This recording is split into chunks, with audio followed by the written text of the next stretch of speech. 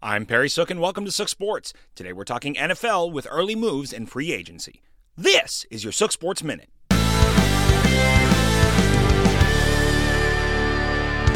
The early bird.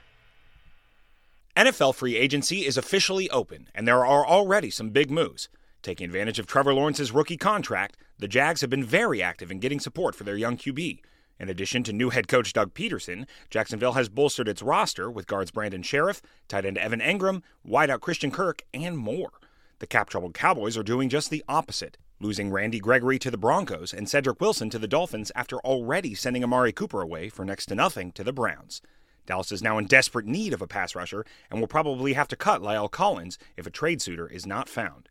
The Steelers found a placeholder for QB with Mitch Trubisky, which at the price shouldn't stop them from drafting a QB, but offers an obvious upgrade to Mason Rudolph.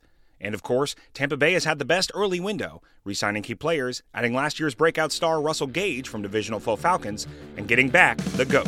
With the QB carousel still spinning and several more key players still on the market, this is sure to be a free agency to watch no matter who your team is.